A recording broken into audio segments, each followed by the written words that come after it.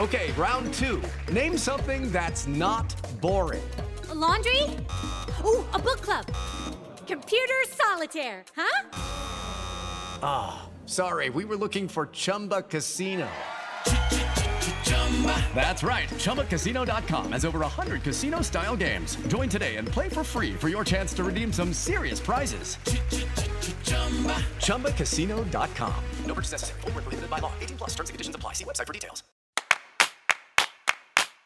Welcome to Mom and Dad Are Fighting, Slate's parenting podcast, the Don't Test My Kids episode for Thursday, December 5th, 2013. This is our inaugural episode of Mom and Dad Are Fighting.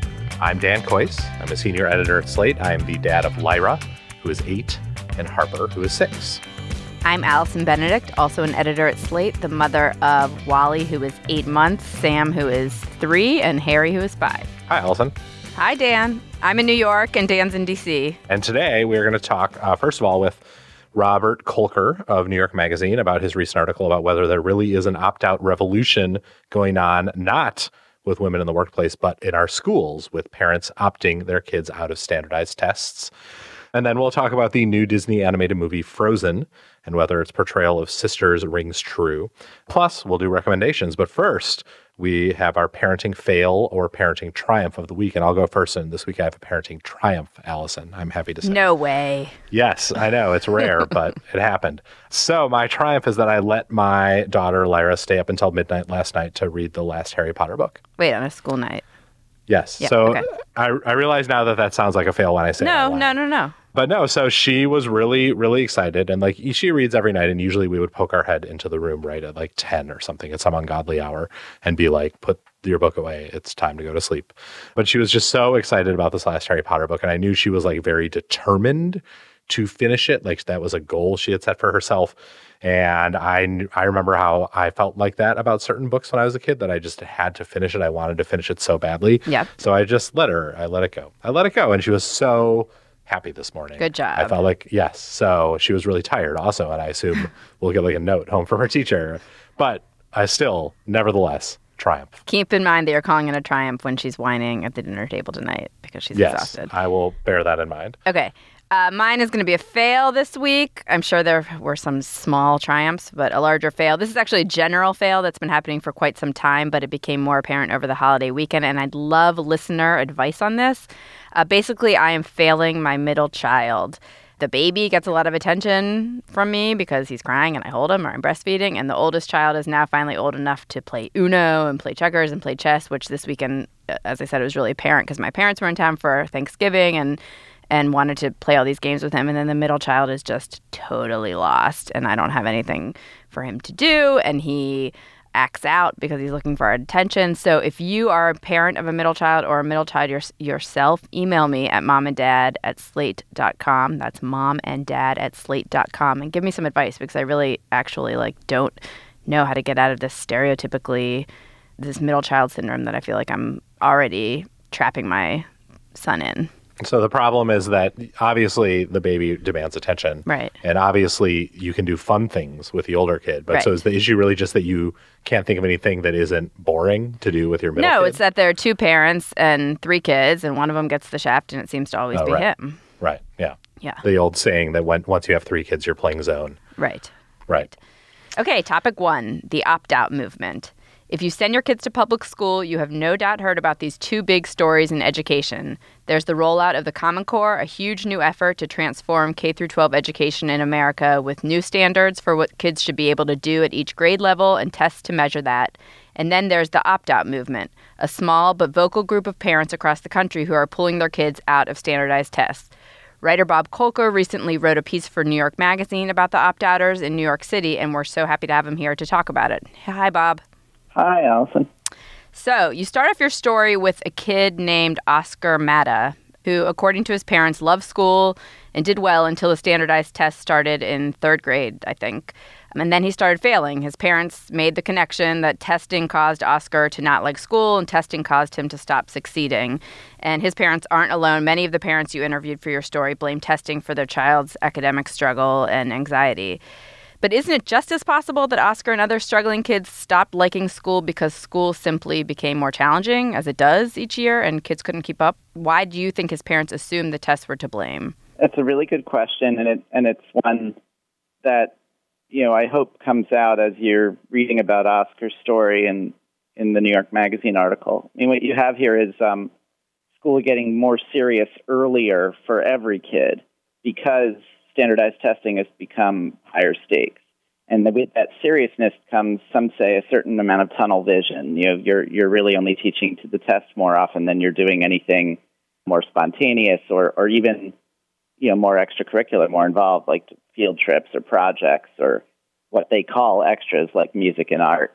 So, it is a chicken or egg kind of issue for a kid like that. I mean, I'm a parent. I have a 7-year-old and a 10-year-old, and, there are only a few people who are opting out, very few people, microscopic statistically, but they're at the front lines of a swell of anxiety among every parent about these tests, not just the test itself, but how much class time is now being devoted to tests and what kind of so-called extras are falling away. The opting out of the test is largely symbolic. Opting out of test prep would be the bigger deal, but parents aren't doing that because that would mean pulling their kids out of, in some instances, months of school, right? Yes, that came up constantly in the revisions of this article and in talking with my editor, because both of us kept coming back to each other and saying the same thing. You can opt out of this test, but you can't opt out of school. So what happens year-round if you are spending time prepping for a test that you're never going to take? And that's where the gesture does seem symbolic or political. But at the same time, I've done enough education stories in New York City to know that every story winds up being about politics and about class often, and about power and articulating power. And this one's no different. It's interesting that you point out class because, it's clear that one of the purposes of Common Core is to bring schools in poorly performing areas, to give them the same standards as schools in higher performing areas. And of course, that's often tied to class in very specific ways. And so that even was foregrounded recently when Arne Duncan, the Secretary of Education, made this claim to a group of school superintendents that critics of Common Core are all white suburban moms who are worried that their kids aren't as genius as they thought they were. And now, did you see in your reporting in New York a real class divide in the way that people responded to these tests and this testing, or was it universal across all kinds and types of students? Well, there is a school in the village, the East Village, called the Earth School, with a lot of progressively minded parents and teachers and administrators, and they had a ton of kids opting out compared to other schools. And so based on that, you could probably draw some conclusions. But really, there were 40 different schools represented. There were a lot in places like Upper Manhattan and Washington Heights, like the ones that I talked about in the article. And so I don't think you can generalize. But one thought I have had on this story and others is that, the most involved parents are the parents with the most time, the most spare time. So often they don't come from two-career couples, or they have jobs with flexibility that allow them to spend time to hang out in a school with a stopwatch and see how much class time is being lost. Were parents doing that? Did that happen? Well, yeah. Well, or the saying is that the most disgruntled parents happen to be the most involved parents, and I think that's true. Like in a public school system, if you have the time to sit and really take close attention to what's going on, you're going to want to start making some adjustments to what you see. Your kids also might be the most anxious then because you're paying so much attention and you're anxious. I mean, Frank Bruni wrote this, a column about, in response to the outrage about Common Core and the outrage about Arne Duncan's comments, Bruni wrote this column saying that we're coddling our kids too much and that much of the anxiety that the kids are feeling about tests, all these reports about kids, vomiting because they're so nervous about tests, which is one of the reasons that parents want to opt their kids out.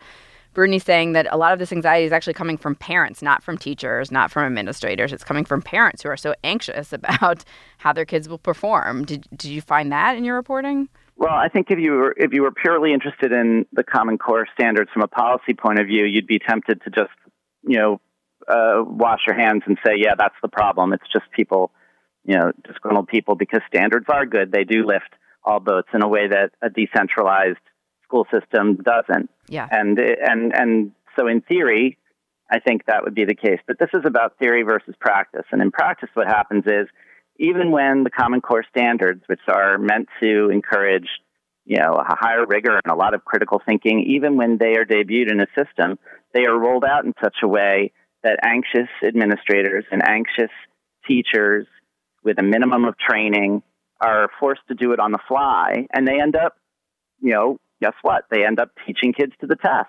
and doing nothing but test prep. And there's nobody out there on any side of this issue who believes that, you should be spending every hour at school doing test prep. And yet that's what's happening in practice in a lot of places. So it's about theory versus practice. Is there just no way to roll these things out in a logical way? I mean, if the actual point of this program and the goals of this program are good, if we all agree to that, I don't know if we do, but I mean, I think I do from what I know. But the problem is the implementation. It's just being foisted upon these schools with like immediate results expected. I mean, that's the problem, right? It's not necessarily tests. The fact that our kindergartners are being taught to bubble in is not inherently such a horrible thing. It's that it's all happening at once. Yeah, I mean, this could be chapter one of a story that has a very happy ending. I mean, people talk a lot about Massachusetts a lot, which a generation ago did something similar, and there was tremendous pushback and a lot of, outcry at the time. And now Massachusetts is just kicking butt up and down the schoolyard in terms of test scores. And so maybe that'll happen nationwide, and this will be a great success story. But half of the problem here with the rollout is about intergovernmental lack of cooperation. The state says something, and it's up to the school districts within the state to do something about it, and they never follow through. And so suddenly kids are taking a test that they haven't been taught the material for. And then the parents get upset and they strike back, and everybody accuses everyone else of having hidden agendas, of wanting to torpedo the program. I mean, the one thing that so many people agree on is that the principles behind the Common Core are admirable. I mean, it may be the only federal program during the Obama administration that both parties ever agreed on. And yet now it appears to be swept up in the anti-testing movement. And this is a curriculum, or a set of standards rather, that was designed to avoid test prep, to make you think critically and not turn you into a robot. Right. And it's amplified in New York, of course, because unlike in most places in New York, these tests that kids are taking specifically are keyed to advancement, right? You don't advance from the third grade to the fourth grade unless you do well on this test. Yeah, New York City is unique in New York State because it's the only school district, and the city is its own school district, that has this rule that says, the bottom 10% of scorers on this test won't be able to move on to the next grade, and that creates a ton of anxiety. So that's one thing. But the second thing is then there's the question of the broader question, the crunchier question of what are we teaching kids and what do we really want them to learn? And in the third grade, do they have to just know how to read and write, or should they know a little bit about social studies? Should they know a little about music or art? Do kids learn differently? Should everyone be tested the same way? All those sorts of things that in a different era might have really had some traction. I mean, I'm 45. When I was a kid, I did not take big standardized tests every year. I remember you didn't take the Iowa test every year? I seem to remember the CAT when I was in elementary school somewhere, and then the next test I took might have been the PSAT. And certainly the results of those test scores didn't have a great bearing on my future. Right. We took the Iowa test in fourth grade, and that was it. But they mostly didn't. They mostly, in New York City is different, but as you said, they mostly don't have a bearing on kids' futures. Other places, it's about teacher assessment, which is its own problem. I mean, it's definitely a mess. but I'm certainly sympathetic to the idea that that maybe it's arbitrary, but there has to be a line somewhere, and that kids need to either meet standards or keep trying. Bob, can I ask you, in the course of reporting this story, did you think to yourself, Jesus, maybe my kid should opt out? In our case, we did not. We did agree to opt our child out of a field test that was brought to our school. The field test issue is its own other issue where, if you ever wonder how these tests are made, they actually are focus grouped on students. They throw in some questions into tests that don't count for anything just to see if they work, and then they use them for real the next time. But in New York, they set up separate field tests where they actually yank kids out of class when they could have been learning something new and had them try out these standardized tests that didn't count for anything for anyone as sort of free research and development for the test company. And so, the parents in our school sort of stood up and said, no, thank you, and opted out of that. But I never had strong feelings about opting my child out of that. For us, it's more of a global dread that comes when you hear that suddenly the kids in your school won't have science because they'll get it in dribs and drabs from their teacher, but the science specialist is leaving and they're spending that money on something more closely aligned to the Common Core. And that's where it starts to get a little sketchy. I have one last question. I've heard and read people compare the anti-test movement to the anti-vax movement, and that if you're making these individual choices about what's best for your kid, but you're hurting the larger community in your school, you're hurting the teachers, you're hurting other kids whose parents are not as involved or don't want to opt out by pulling your kids out. Are you sympathetic to that argument? Do you see does this hurt minority kids? Does this hurt kids who need more help? I think there might be overlap in terms of the people who are anti-vax and opt-outers, but I don't think it's a fair comparison because in terms of the mission, because the anti-vaxxers are worried about the health of their child and their child alone, whereas the opt-outers are truly doing a symbolic gesture because they feel like it's more like the civil rights movement. They're saying every child is suffering and the only way to change the system is to demonstrate. So they're doing it more as a demonstration. Dan, are you going to opt your kids out? No, I don't have the energy. And that's what it comes down to. Okay, thank you so much for joining us, Bob. Everyone should go read Bob's story, New York Magazine. It's called The Opt-Outers. Thank you so much. Yeah, so much paperwork. I can't fill out all those forms. I'd rather have my kids just take the test. I mean, I'm new to this. I'm new to public school. My oldest son is only in kindergarten, so it's really hard for me to say, how I feel about this stuff. But generally, I guess my attitude so far is to chill out and go with the flow. Well, and I have a bad attitude about it because I benefited from standardized tests. I'm a good tester. I just was. Dan just means to say that he did very well on. I'd like to tell the world my SAT scores now. No. I just mean it helped me, and I see it already that Lyra is also good at that. She deals with multiple choice tests in the way that you should deal with them if you are smart about getting them right. And so it's hard for me to get that worried about tests, barring her showing some huge amount of anxiety, because I bet she'll ace them.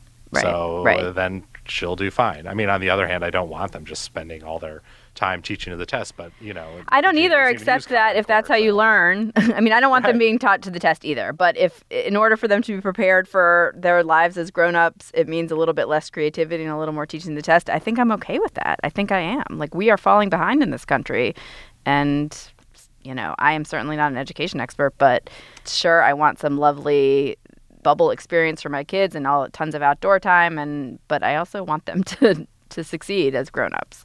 You want them to be useful cogs in a corrupt society, Allison? That's what you want? Moving on to topic 2, Disney's new animated movie Frozen, which opened the day before Thanksgiving and made $93 million in the 5-day weekend. In Arendelle's fair kingdom, a ruler did appear. Born with a secret power so great, alone she stayed in fear. Get it together. Control it. Although the force was hidden, one day she let it go. Elsa. Sorcery. And all the land was covered in eternal ice and snow. It's completely frozen. Please. It was a huge success, and I reviewed this movie for Slate. It's about 2 princesses in a sort of vaguely Nordic land called Arendelle. And the older princess Elsa, who's voiced by Idina Menzel, has this power, or curse, I guess, depending on how you look at it, where things that she touches in moments of high anxiety or high dudgeon turn to ice, and she can blow snow out of her hands, and it's all very cool. But she wants to hide that because she's terrified that people will find out, and that leads her to shut out her younger sister, Anna, who's played by Kristen Bell. And then eventually it all comes out and she freezes the whole kingdom and sends it into permanent nuclear winter and runs off into the mountains, and Anna has to go find her and help her. And sisterhood is explored. And there's a love story. And there's a love story, and there's a prince who's faithless. It's spoilers. Anyway, we won't spoil too much, but I reviewed the movie for Slate and I liked it okay, but I did not love it. And what the main reason I did not love it is that as the father of 2 daughters, I thought the sister-sister story, the sister-sister relationship in this movie was just super undercooked. Like this movie is very reminiscent of Tangled, another recent Disney hit, in that it uses a very sharp familial relationship and sort of explores it in the guise of a fairy tale. And in Tangled, it was the mother-daughter relationship. And that movie that was so like sharp and subversive and weird for a Disney movie, that relationship between Mother Gothel and Rapunzel, that I really loved that and thought it really clicked with people and with me and with my kids. But in Frozen, I felt like the sisters were just like, there was not that much to that relationship. We never really saw them like liking each other even that much before they were torn apart by fate. And they just seemed like 2 princesses who happened, I guess, to be related. But I was not like that compelled by it. But then, so over the weekend, 1 million of my Facebook friends posted on Facebook that they saw this movie and it was amazing. And all the ones who had sisters were like, it perfectly captured my relationship with my sister. And they would like tag their sisters in the messages, and then their sisters would like comment hugs. And I was like, I didn't see this at all. People are weird. Your friends are strange. What did your daughters think? They really liked the movie and enjoyed it, but like, they're not like running around the house calling each other Elsa and Anna and reenacting it or anything. They seem to they like the funny talking snowman and the reindeer, and like they did not emotionally connect to it in any major way. Yeah. I think. I liked the funny talking snowman too. I mean, I found this movie to be, he was very funny. To be pretty, though, otherwise blah. I mean, it was actually good to look at. I didn't see it in 3D. Did you see it in 3D? I did. It's pretty nice in 3D. Yeah. But the sister thing, I don't know. I mean, I kind of think I'm the younger sister to my older sister. It was just the 2 of us. And there's certainly, what happens in this movie is the early scenes, they're very, very close. But as Dan says, it's just like, it's one early scene really. Right. Until the older sister Elsa has to basically keep herself locked in her room so that she doesn't hurt anyone with her superpowers. So the younger sister Anna comes and knocks on her door and says, come build a snowman with me, and sings a song about come play with me. And she, you see them getting older and older, and Elsa never comes out of her room. That happened to me. My sister and I were very, very close, and I'm happy to report that we're close again. But there was a period of time when my sister started shutting her door, or as she used to say, shut it till it clicks. Oh, man. She'd tell me to shut the door until it clicks, and I'd have to pull, and I don't know why I would do this, but I would pull really hard until I heard that clicking noise. And, she wanted to be on the phone with her friends, or I guess I would say boys, although I don't think there weren't a lot of boys in either of our young lives. But right now, your enraged sister is picking up the phone right now. She's fine. She's happy. It's great. Everything's good. Turned out well. But yeah, she shut me out. I mean, as older sisters do, and I would imagine older brothers do too, although I'm guessing 2 brothers don't sort of pour their hearts out to each other and then the split happens. My sister was, my best friend, and she was really good to me as sisters go, for sure. But yes, that happens. The older sister moves on. She, and the younger sister still wants a playmate. So I guess I found that to be accurate. I don't know if I thought that made the movie, that relationship was interesting in the movie. I guess it was accurate, but I'm more curious. It wasn't enough necessarily. It wasn't enough to carry the movie, the emotional heft of the movie. And obviously it wasn't, because then they had this love story, which was pretty, kind of cliche and traditional. And then the whole princess thing, which I generally, actually recently we were talking about princesses on the XX Gabfest because we were talking about Goldie Blocks. And I was saying that I find without having daughters, I find the disdain for everything pink and princessy to be a little extreme. I don't quite get it. Why mothers, especially, it's this weird self-loathing that we would do anything to have our daughters not like princesses, instead of just being they like princesses, it's a phase, they'll get over it, just like boys like cars. No one's ever appalled that boys like cars. However, in this movie, when Elsa turns from regular queen into Ice Queen, and she's wearing this va-va-voom sexy Ice Queen dress, and her boobs are all push-up broad, and her waist is tiny, and her long, I kind of gagged. So do your girls react? What is their, where are they on the princess they were blown away by Ice Queen Elsa. They gorgeous. That's gorgeous. Yeah, that's yes. exactly what I'm going for. Yeah. I mean, that to me seemed like a moment that was designed maybe not even so much for the little girls in the audience as for the Broadway show tune loving Idina Menzel fans who are going to that movie. Or just the dads. I think there was a single man in the theater when I saw it this afternoon that gasped a little bit. He was probably gasping at the song.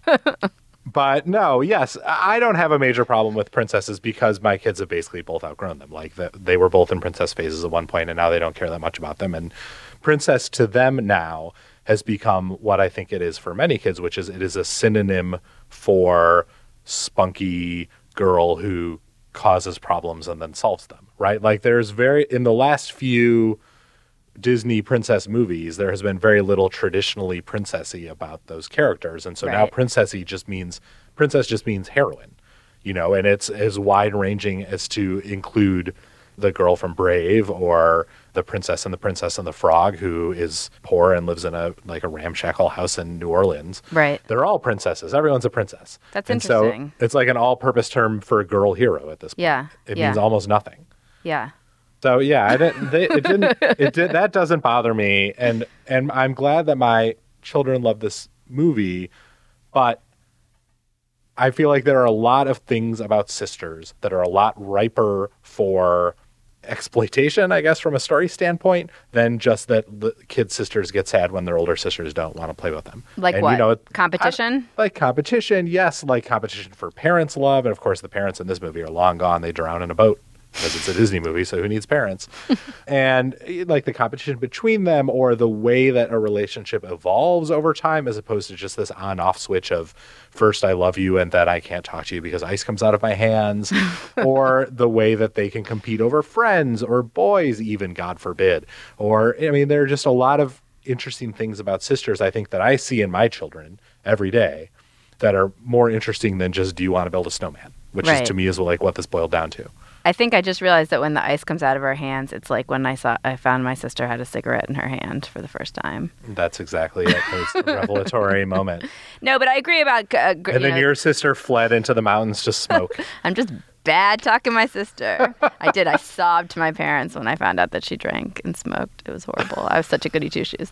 Wow. It would have certainly been more interesting if one of the sisters was not attractive. Well, good luck with that. I will say the one great thing about this Disney movie, the one subversive thing about this Disney movie, not to spoil too much, is the prince, right? Though I saw it coming a mile away, my kids did not. And so the transformation that occurs to the prince in this movie is a big deal, I think, for veteran Disney watchers. I think we can spoil this for the parents. The prince is a bad guy. Oh my God. 10,000 angry emails are coming your way. Yeah, the prince looks great at first, and then he turns out that he is the bad guy. The handsome prince is the bad guy in this movie. And the good guy is the guy she actually falls for is just a regular Joe, working class. Just a regular, studly, handsome, regular Joe. Right. Yeah. Right. Well built. Yeah, well built. Nice nose, I thought. All right, so let's do recommendations. You want to go first? Sure. I this weekend took my kids to see a show called Feet Don't Fail Me Now. Have you heard of this show? No.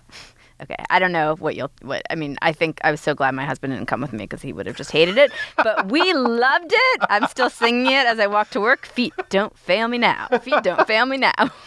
It's just this great show of tap dancing and drumming and beatboxing and all different kinds of music. Every different song, my 5-year-old would turn to me and ask, "What kind of music is this? What kind of music is this?" And oh you my can God, get that up sounds and like dance. a dream. And I really loved it. And it's touring all over the country. It was in New York for 2 weeks, I think, but I see on the website right now that it's going to Tulsa, Hot Springs, Arkansas, Medford, Oregon, all over the place. So check it out. The website is rhythmiccircus.com, and it's called Feet Don't Fail Me Now. And I think it's great I took my little kids, but actually they were by far the youngest kids there. So I think it's good up to, tweens. Awesome. I will definitely look for that when my kids and I go to Medford, Oregon. I recommend this great old semi-forgotten James Thurber children's story. It's called The 13 Clocks. It is a fairy tale. It does indeed have a princess, though the main character is a wicked, ice-cold duke who stops time. Wicked, ice-cold duke. Yes, his hands never get warm, and he always has to wear gloves. It's very funny. It's very deadpan. It is sort of philosophical. It's very Thurber-esque. It has been out of print for a really long time, but it just got republished by the New York Review Children's Collection. It is really super funny and charming and great, and is like a great sort of lost old-timey children's book that I think modern children would also key into, because it has a sort of sense of modern irony that I think kids are used to these days, when maybe, I don't know, 50 years ago, maybe they weren't. That sounds great. My daughter has not read it yet because it's not Harry Potter, but I bet she will, and she will love it. I really loved it. And I think it's good for like 7 to 11-year-olds, or even a super smart 6-year-old for you to read to her would be great. So those are our recommendations. Thank you, everyone, for listening. The next episode of Mom and Dad Are Fighting will come your way December 19th. If you've got a topic that you want us to talk about, or if you want to give us feedback, you want to argue with us about testing, or tell us that we're crazy, Frozen was amazing, or that Feet Don't Fail Me Now is terrible, please email us. You can email us at momanddad@slate.com. That's momanddad@slate.com. Please subscribe to our podcast on iTunes. It helps other people discover the show. And don't forget to leave a comment on iTunes while you're there. Our producer is Chris Wade. The executive producer of Slate Podcast is Andy Bowers. Thank you, Allison. Thank you, Dan. Thanks for listening.